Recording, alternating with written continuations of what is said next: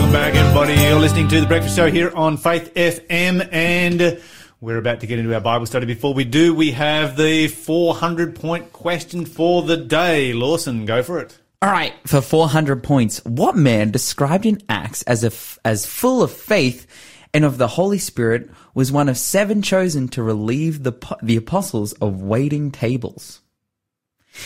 If you hadn't read this story before, maybe you'd be confused. You'd be like, "Wait, man, what's the deal? Why is this in the Bible?" But it is an epic story, and this is an epic person. I'll read the clue one more time. What man described in Acts as full of faith and of the Holy Spirit was one of 7 chosen to relieve the apostles of waiting tables? 0491 064 669 is the number to call. For 400 points, you can win a book from our selection of bargain books, or you can continue to get your points on the board. You work your way through the quiz. But again, that number was 0491 064 669. All right, moving to text messages. This one came through. The New World Order has been caught again using footage of the bombing of the Middle East war for their propaganda machine. Not the first time this has happened, nor the last. And it's interesting that we now live in a day and age where pretty much you can manufacture whatever kind of footage you want. Yep. You know, there's some interesting manufactured footage getting around on YouTube that I've sort of looked at of the war in Ukraine and gone, oh, that's pretty spectacular footage. And then you find out it was created on a computer gaming app. And it's like, that was disappointing. That was, yeah, because what was the last occupation that happened between Russia and the Ukraine? Like in Crimea. Yeah, there was like all footage of Crimea coming out, but it was like just from a computer game. It's like, look, they're shooting down jets. But then it was just like, oh, this is flight simulator. Like, yeah, that's hectic. Yeah, so anyway, that's something we need to be very aware of. It's very, very difficult in today's world to really know what is going on anywhere because we're kind of getting told just whatever. Everything. There's one place where you can go to for truth. That's the Bible. That's the Bible. You will never go wrong reading the Bible. We're going to spend some time reading the Bible this morning because it is truth. It has always been truth. And something that has, stood the test of time over thousands of years is a pretty good place to go. And it gives you a lot of confidence in going there. So we're going to go to the book of Hebrews, and this is going to get more and more interesting. Yesterday we had a fascinating study looking at Hebrews chapter 9 and the mistake that Paul made, which was not a mistake. Why? Well, because it reveals the depth of his knowledge and understanding of the judgment. Wow. And the fact that the judgment must take place in the most holy place and that it must take place before Jesus comes back. And then Paul knew this, Paul understood this, and Paul just outlines it right here in Hebrews chapter 9 in the clearest possible way. Wow. Yeah. Amazing stuff. And the bizarre thing is that, when people want to attack the concept of, judgments taking place in the most holy place, and did I say holy place or most holy? The most holy place, yep, most holy place. Or they want to attack the concept of the judgment taking place before Jesus comes back or whatever. Or just the sanctuary in general. They'll often go to Hebrews 9. Yeah. And miss the whole point Yeah. of what Paul's actually saying here in Hebrews 9. This is a guy who understood the sanctuary and, its services. And we think, we know so much about the Bible these days. We've got thousands of years of theology behind us and in gaining and increasing in our understanding of the Bible. And Paul knew it all way back then. Wow. No, that's such a funny point. Like, we've got thousands of years to reflect on of theology, and it's like, look where it brought us. Like, straight back to where Paul was. Yeah, but even like that's in the good sense, but in the bad sense, like we were just talking about, just the absolute misconceptions within the Christian world. And we're not talking about like, just people who don't know about the Bible. We're talking about people who claim to represent, and know what the Bible says, and then say all kinds of things like, I don't know, Russia's the Antichrist or something crazy like that. So yeah, it's pretty clear that we can't rely on our own knowledge. We need to go to what the Bible says. We do indeed. So we need to have a look at what the Bible says here in Hebrews chapter 9. And we're going to work our way through a number of verses as we do so. So let's begin Hebrews chapter 9. We got up to, I think, verse 4. So let's pick it up in verse 5. And basically, Paul starts Hebrews 9 by giving us an overview of the sanctuary that is on earth, the temple on earth, and the furniture that was in it. Okay, go for it. In Hebrews 9, which verse are we in? Let's start in verse 5. In verse 5, the Bible says, "Above the ark there were cherubim of divine glory, whose wings stretch out over the ark's cover, the place of atonement. But we cannot explain these things in detail now. When these things were all in place, the priests regularly entered the first room as they performed their religious duties, but only the high priest entered the most holy place, and only once a year. And he offered blood for his own sins and for the sins of the people they had committed in ignorance. By these regulations, the Holy Spirit revealed that the entrance to the most holy place has not freely opened as long as the tabernacle and the system it represented were still in use. Okay, let's stop there for a moment. We've got a few things that we need to go through here as we dig into our Bible study. In verse 6, in verse 5, he finishes talking about the furniture for the most part and starts to move on to the service of the sanctuary. And it's interesting how he says, we don't really have time to dig into all of this. He's There's just way too much here. Go read the Bible. Yeah, go read the rest of the Bible. Way too much here. But then he goes on and he starts to, summarize the service.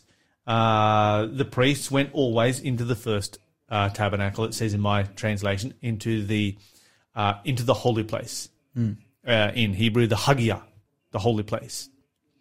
And then it continues on and it says, but into the second, the Hagia Hagion, Holy of Holies, or Holy Holies in Hebrew. In the second, the high priest went once every year, but not without blood. And so we need to understand what is taking place here. The time that Jesus goes, or the time that the priest, goes into the most holy place is only once a year. But he goes in there with blood. Can't go in there without blood.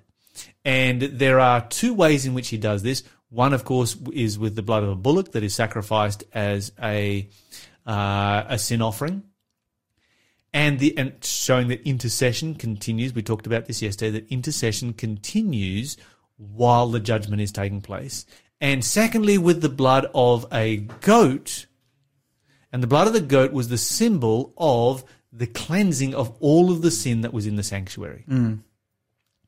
And so the sanctuary is God's way of getting rid of sin. And of course, the Bible outlines how this took place. Now, what's interesting is that in your translation there, it talks about sins of ignorance. Yes.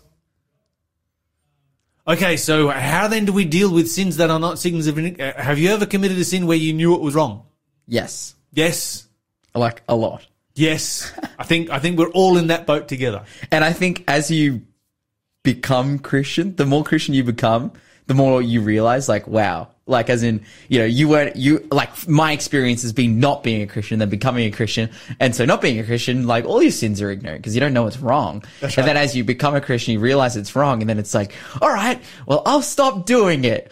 And then you don't. And then you're like, wow, I actually sin and I know it's wrong. And you really reveal, it's like, wow, this is the human condition. Yes. I know it's wrong. I know I shouldn't do it. I know it's actively hurting my life, yet I do it anyway. I have a problem. I need God. I rarely, very, very rarely share things on Facebook. Yeah. But I did share something the other day. Wow. There was a long, narrow slit trench, one that you'd lay a pipe in, and a sheep had fallen into the slit trench face first. Oh, I think I've seen this video, right? A bunch of people have shared it. Yeah. A bunch of people shared it. And it's me when I've been fallen into sin and there's this person pulling the sheep out by the back leg, Yeah. and it's like Jesus pulling me out by the back leg, and it kind of hurts and it's painful and awkward and uncomfortable. And then, of course, the sheep gets pulled out of this narrow slit trench and goes running off. And it's like me when Jesus rescues me from sin. If you rescue me from this sin, I will never do it again. Sheep goes running off, does this massive leap to get across this tiny little slit trench and lands bang smack straight in it again. Yeah, wow. And I'm like, could you get... And then it says, also me. Yeah. Could you get any better picture of humanity? And so we need to recognize this about ourselves and about humanity and understand that, yes, there are challenges that we face as, as human beings. And here the Bible just talks about sins of ignorance. There's a lot of sins the vast majority of sins that we commit are not sins of ignorance. Yeah. So if this is only for sins of ignorance, then how do we repent of sins? Yeah. What about actual what we might call real sins. Yeah. What about How do we sins deal that with I did those? that I know? Are we just done for? Is that it? Yeah. We've got a couple of text messages we're going to look at, and then we're going to talk about sins of ignorance versus sins of knowledge. You're listening to Faith FM, positively different radio. Okay, so this is a text message here without a name, but anyway, what doesn't matter. Why do Christians find it so hard to publicly say who the Antichrist is? Why is this? Ooh, okay. I guess there's a few different routes you go down. The first one, they don't know. That's the primary reason. That's like That is the primary 100% reason why Christians don't do that. And the point that I made earlier is because of a lot of like Christian eschatology is based around this one was idea. From Freco. This is from Oh, Freco. from Freco. Yeah. A lot of Christian eschatology is based around the idea that we can't know who the Antichrist is right now. We just have to guess because it'll be revealed right at the end. The Bible doesn't share that actually. It's very clear on who the Antichrist is. But I think the first one is that they don't know and they feel as though they can't know. And you know, it's almost like, you know, God says, I'm going to pour out, you know, wrath without mixture, undiluted wrath on anyone who worships the Antichrist. I'm not going to tell you who it is. Yeah, you're going to guess. You're going to guess. God is not like that. Yeah, that's right. God tells us exactly, very, very clearly who it is. The second thing is, for Christians who do know, there can be a reticence to say who the Antichrist is. I know exactly who the Antichrist is. Same. I could name the Antichrist right now, but I don't always do it. I do from time to time right here on Faith FM on the radio, but I don't always do it. And the reason why is this. It's a big call. And it is not something that should be done without giving justification for why you are doing it. That's right. Because if you do it without giving justification for why you are doing it, you actually are doing the devil's work, because what you are doing is you are creating misconception in the world because people just think, oh, this person's a loony. Yeah. But if you give justification for it, and if you go, okay, here's 10 identifying characteristics the Bible gives for who the Antichrist is, boom, boom, boom, boom, you know, just work your way through it. And then you don't even have to say who it is. It's like, okay, that's what the Bible says. Who is it? And they all go, okay, that's who it is. Because it's so plain and it's so simple and everybody gets it. So there's no great secret as to who the Antichrist is if you look at the identifying characteristics. But you should not state who the Antichrist is without giving the foundation, That's right.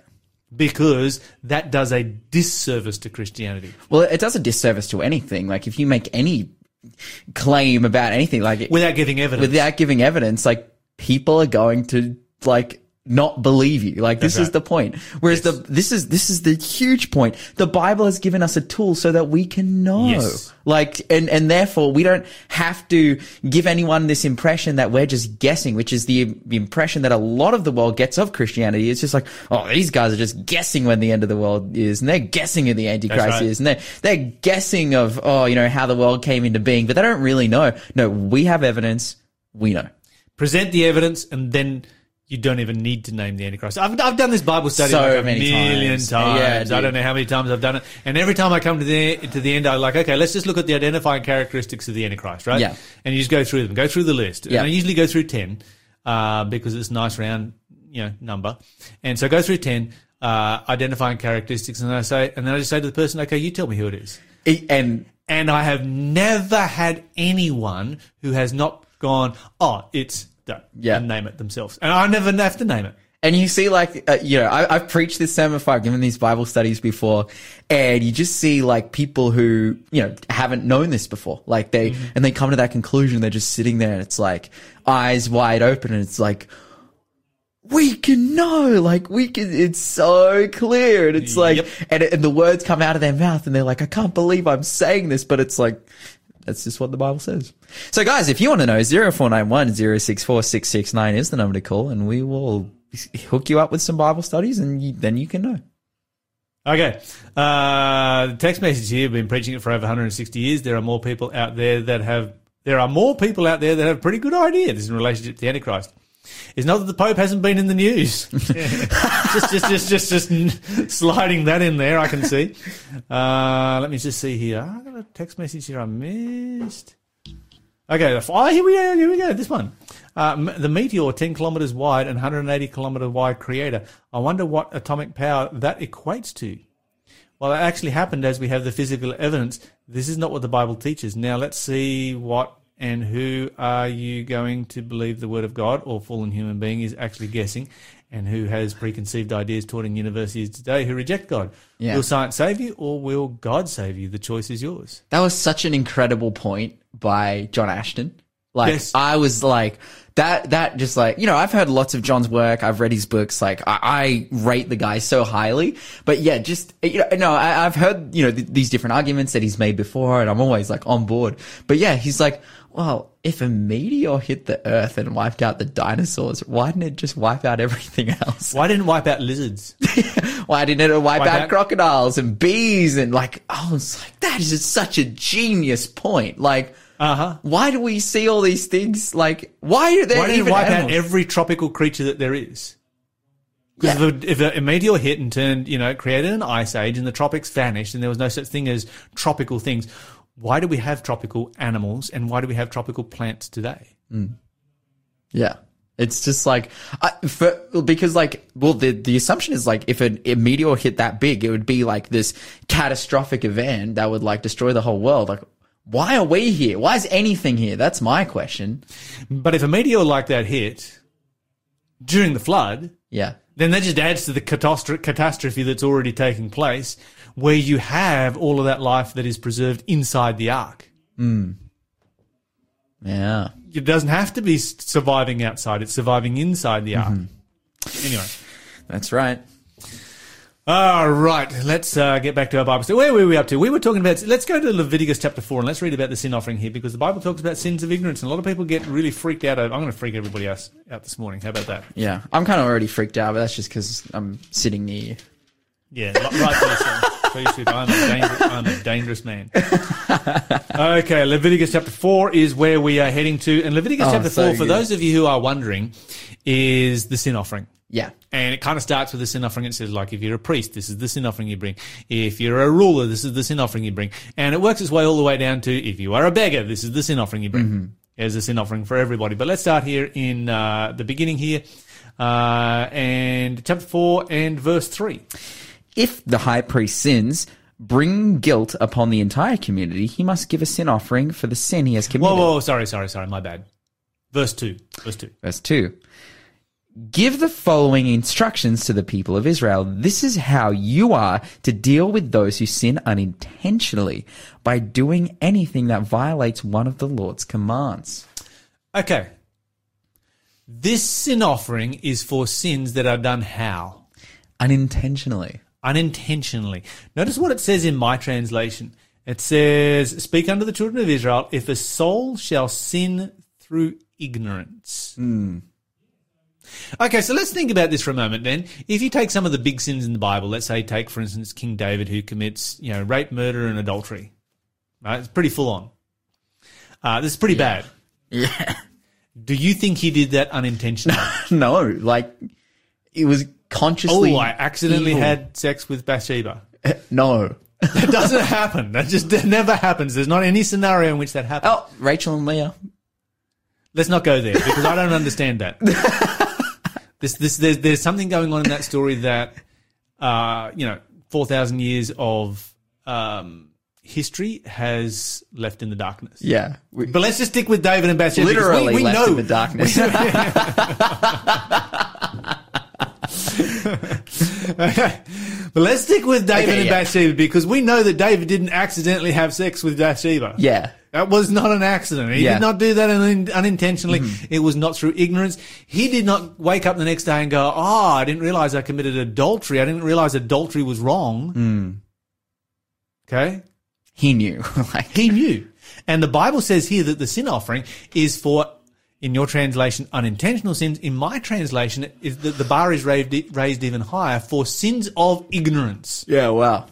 Because unintentional would be like, what would you say the difference is there? Unintentional is where you accidentally do something. Sins of ignorance is where you didn't even know. Didn't it was wrong. even know. Yeah, It's a wow. much higher standard. Wow.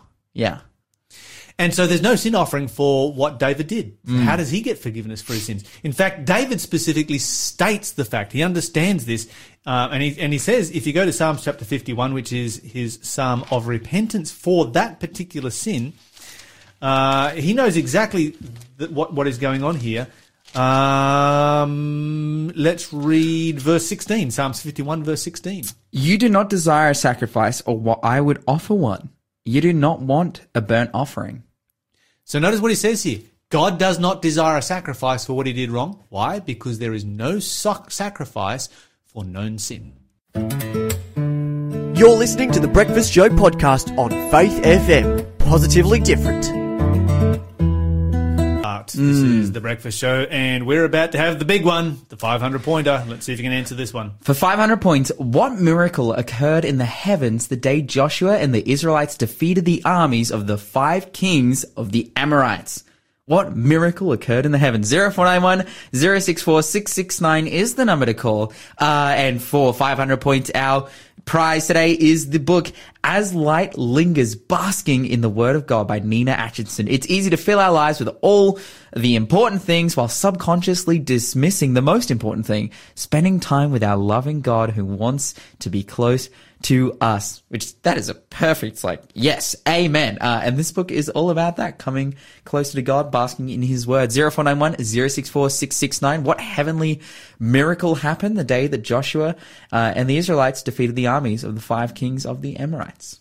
Okay, fantastic stuff. Well, we were just reading in the Bible when we were considering King David and his affair with Bathsheba, his sin with Bathsheba. And, of course, there's whole bunch of sins that were committed there that we could potentially go into and talk about.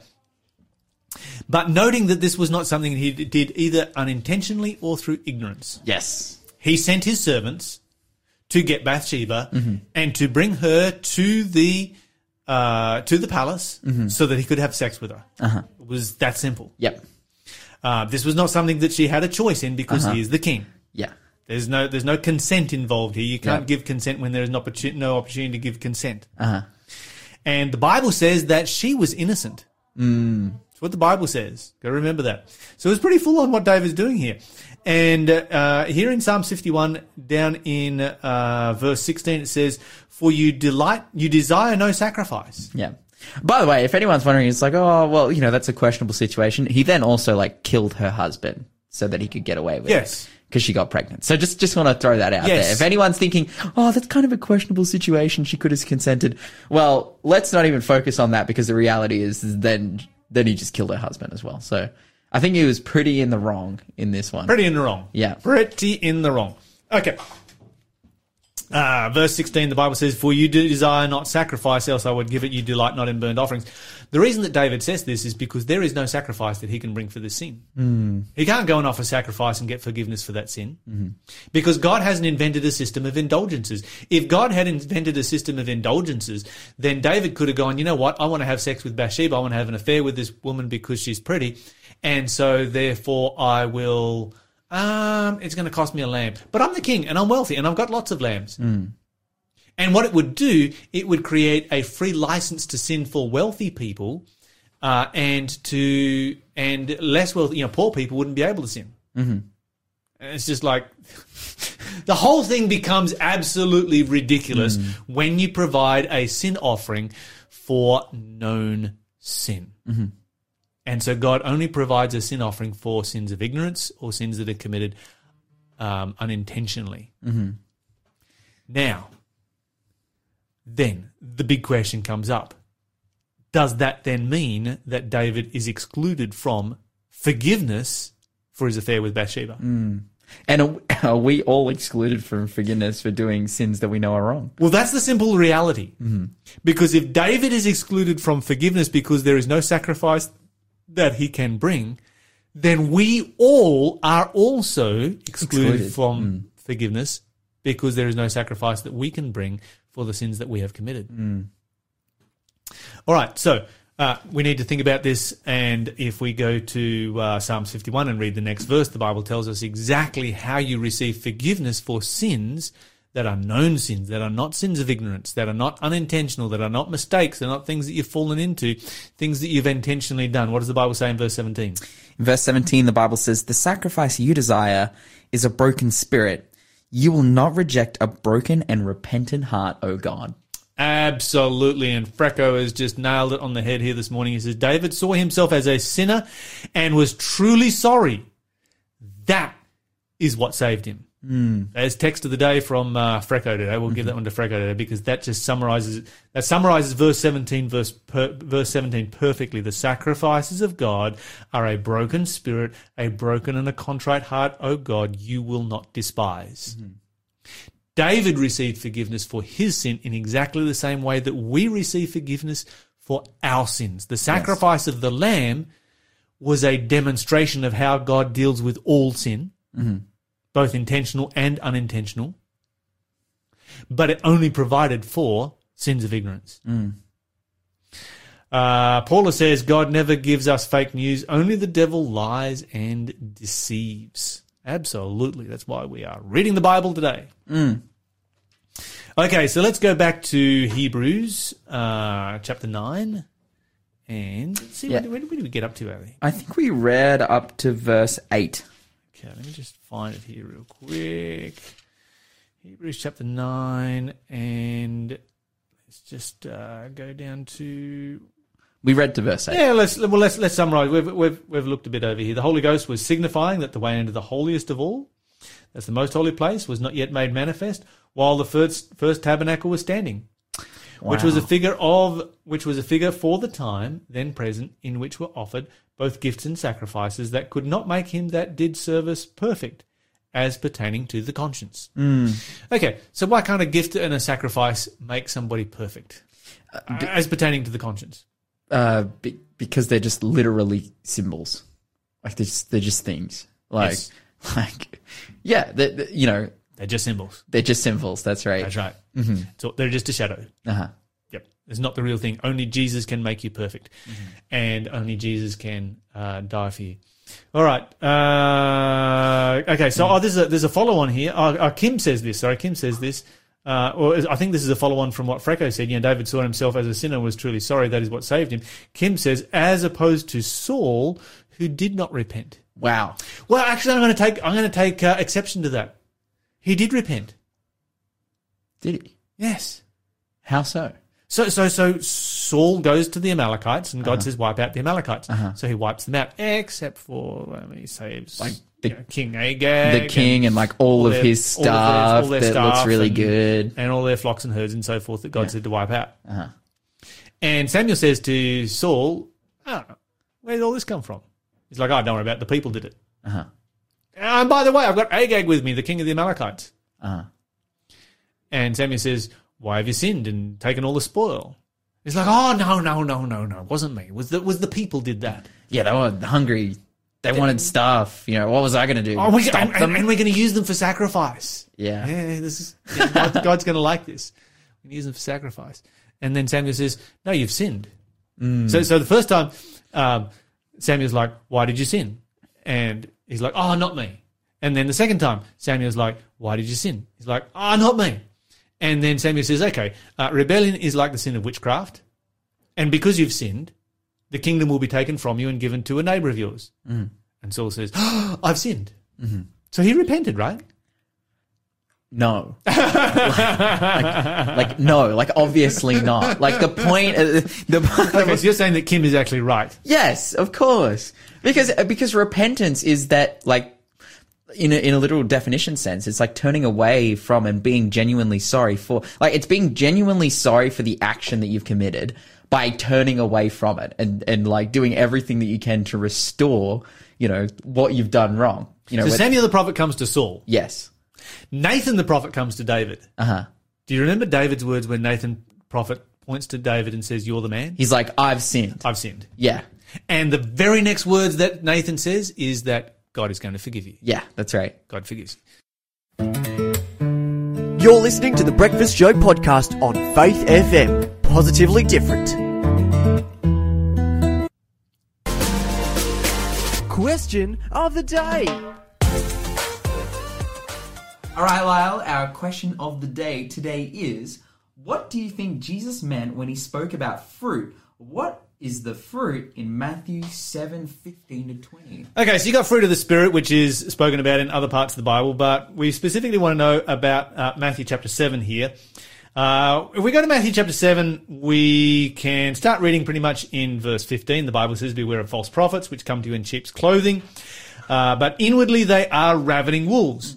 You will know them by their fruits. Do men gather grapes of thorns or figs of thistles? Even so, every good tree brings forth good fruit, but a corrupt tree brings forth evil fruit.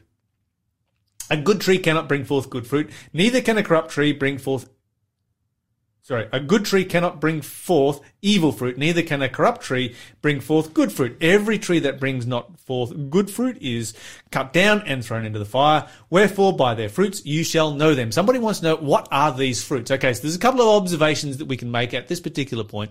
And the first is that you don't always need to go too deep into and too specific to understand, to learn lessons from this. So if we simply look at it from an agricultural perspective, and we look at the fact that, and we are simply ask ourselves the question, okay, what is fruit? What is fruit in an agricultural perspective that, Jesus is presenting right here? And fruit are things that you can see. You can see the color of fruit. They are things that you can taste. You can taste fruit, to taste whether it's, sweet, sour, bitter, or otherwise. Fruit is something that you can smell, so you can see, taste, smell, touch. Fruit is something that you can experience. And so broadly speaking, you can say, okay, what can people experience about you? What do they see in you? What do they taste? What kind of a flavor do you have when you are in this world? So this is the broad picture of where we can look at ourselves and we can ask ourselves, okay, what kind of fruit are we presenting to the world? And so as a result of this, that's what we need to think about very specifically. Now, if we go over to Matthew chapter 12, there's another passage over here where Jesus gets, even more specific about this again. And we find down in verse 33, Jesus brings up this concept of the tree again. And he says this, either make the tree good and his fruit good, or else make the tree corrupt and his fruit corrupt, for the tree is known by his fruit. So this is Jesus repeating the same thought again. You are the tree, you are known by your fruit. All right, he continues on. He says, O generation of vipers, how can you, being evil, speak good things? For out of the abundance of the heart, the mouth speaks. And so notice that Jesus moves on straight away from talking about fruit that we bear as a tree to words, the words that we speak. He goes on. Verse 35, a good man out of the good treasures of the heart brings forth good things, and an evil man out of the evil treasures of the heart brings forth evil things. But I say unto you that every idle word, notice here, the focus is on words specifically, that men shall speak, they shall give account thereof in the day of judgment. For by your words you shall be judged, and by your words you shall be condemned. Okay, so here's what we've got. Broadly speaking, fruit is what people can experience in relationship to you. What can they experience? Can they experience, what do they see when they see you? What do they taste? What's your flavor in the world? Very broadly speaking, that is your fruit. Very specifically, Jesus says, people are going to experience you by the words that you speak. Now, of course, words can be both audible and, inaudible. We can speak through our body language and so forth, but what kind of a message are we communicating to the world? What is the truth of what we are speaking? Are we speaking the truths of the Word of God, or are we speaking, are we corrupt in the doctrines and the teachings that we are bringing to the world?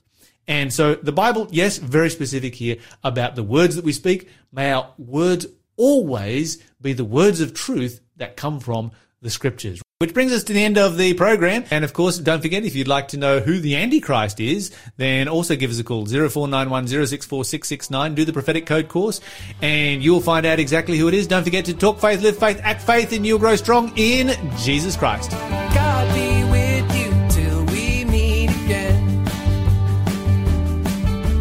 God be with you till we meet again. By his counsel's guide uphold you, with his sheep securely fold you. God be with you till we meet again. Until we meet again at Jesus' feet again.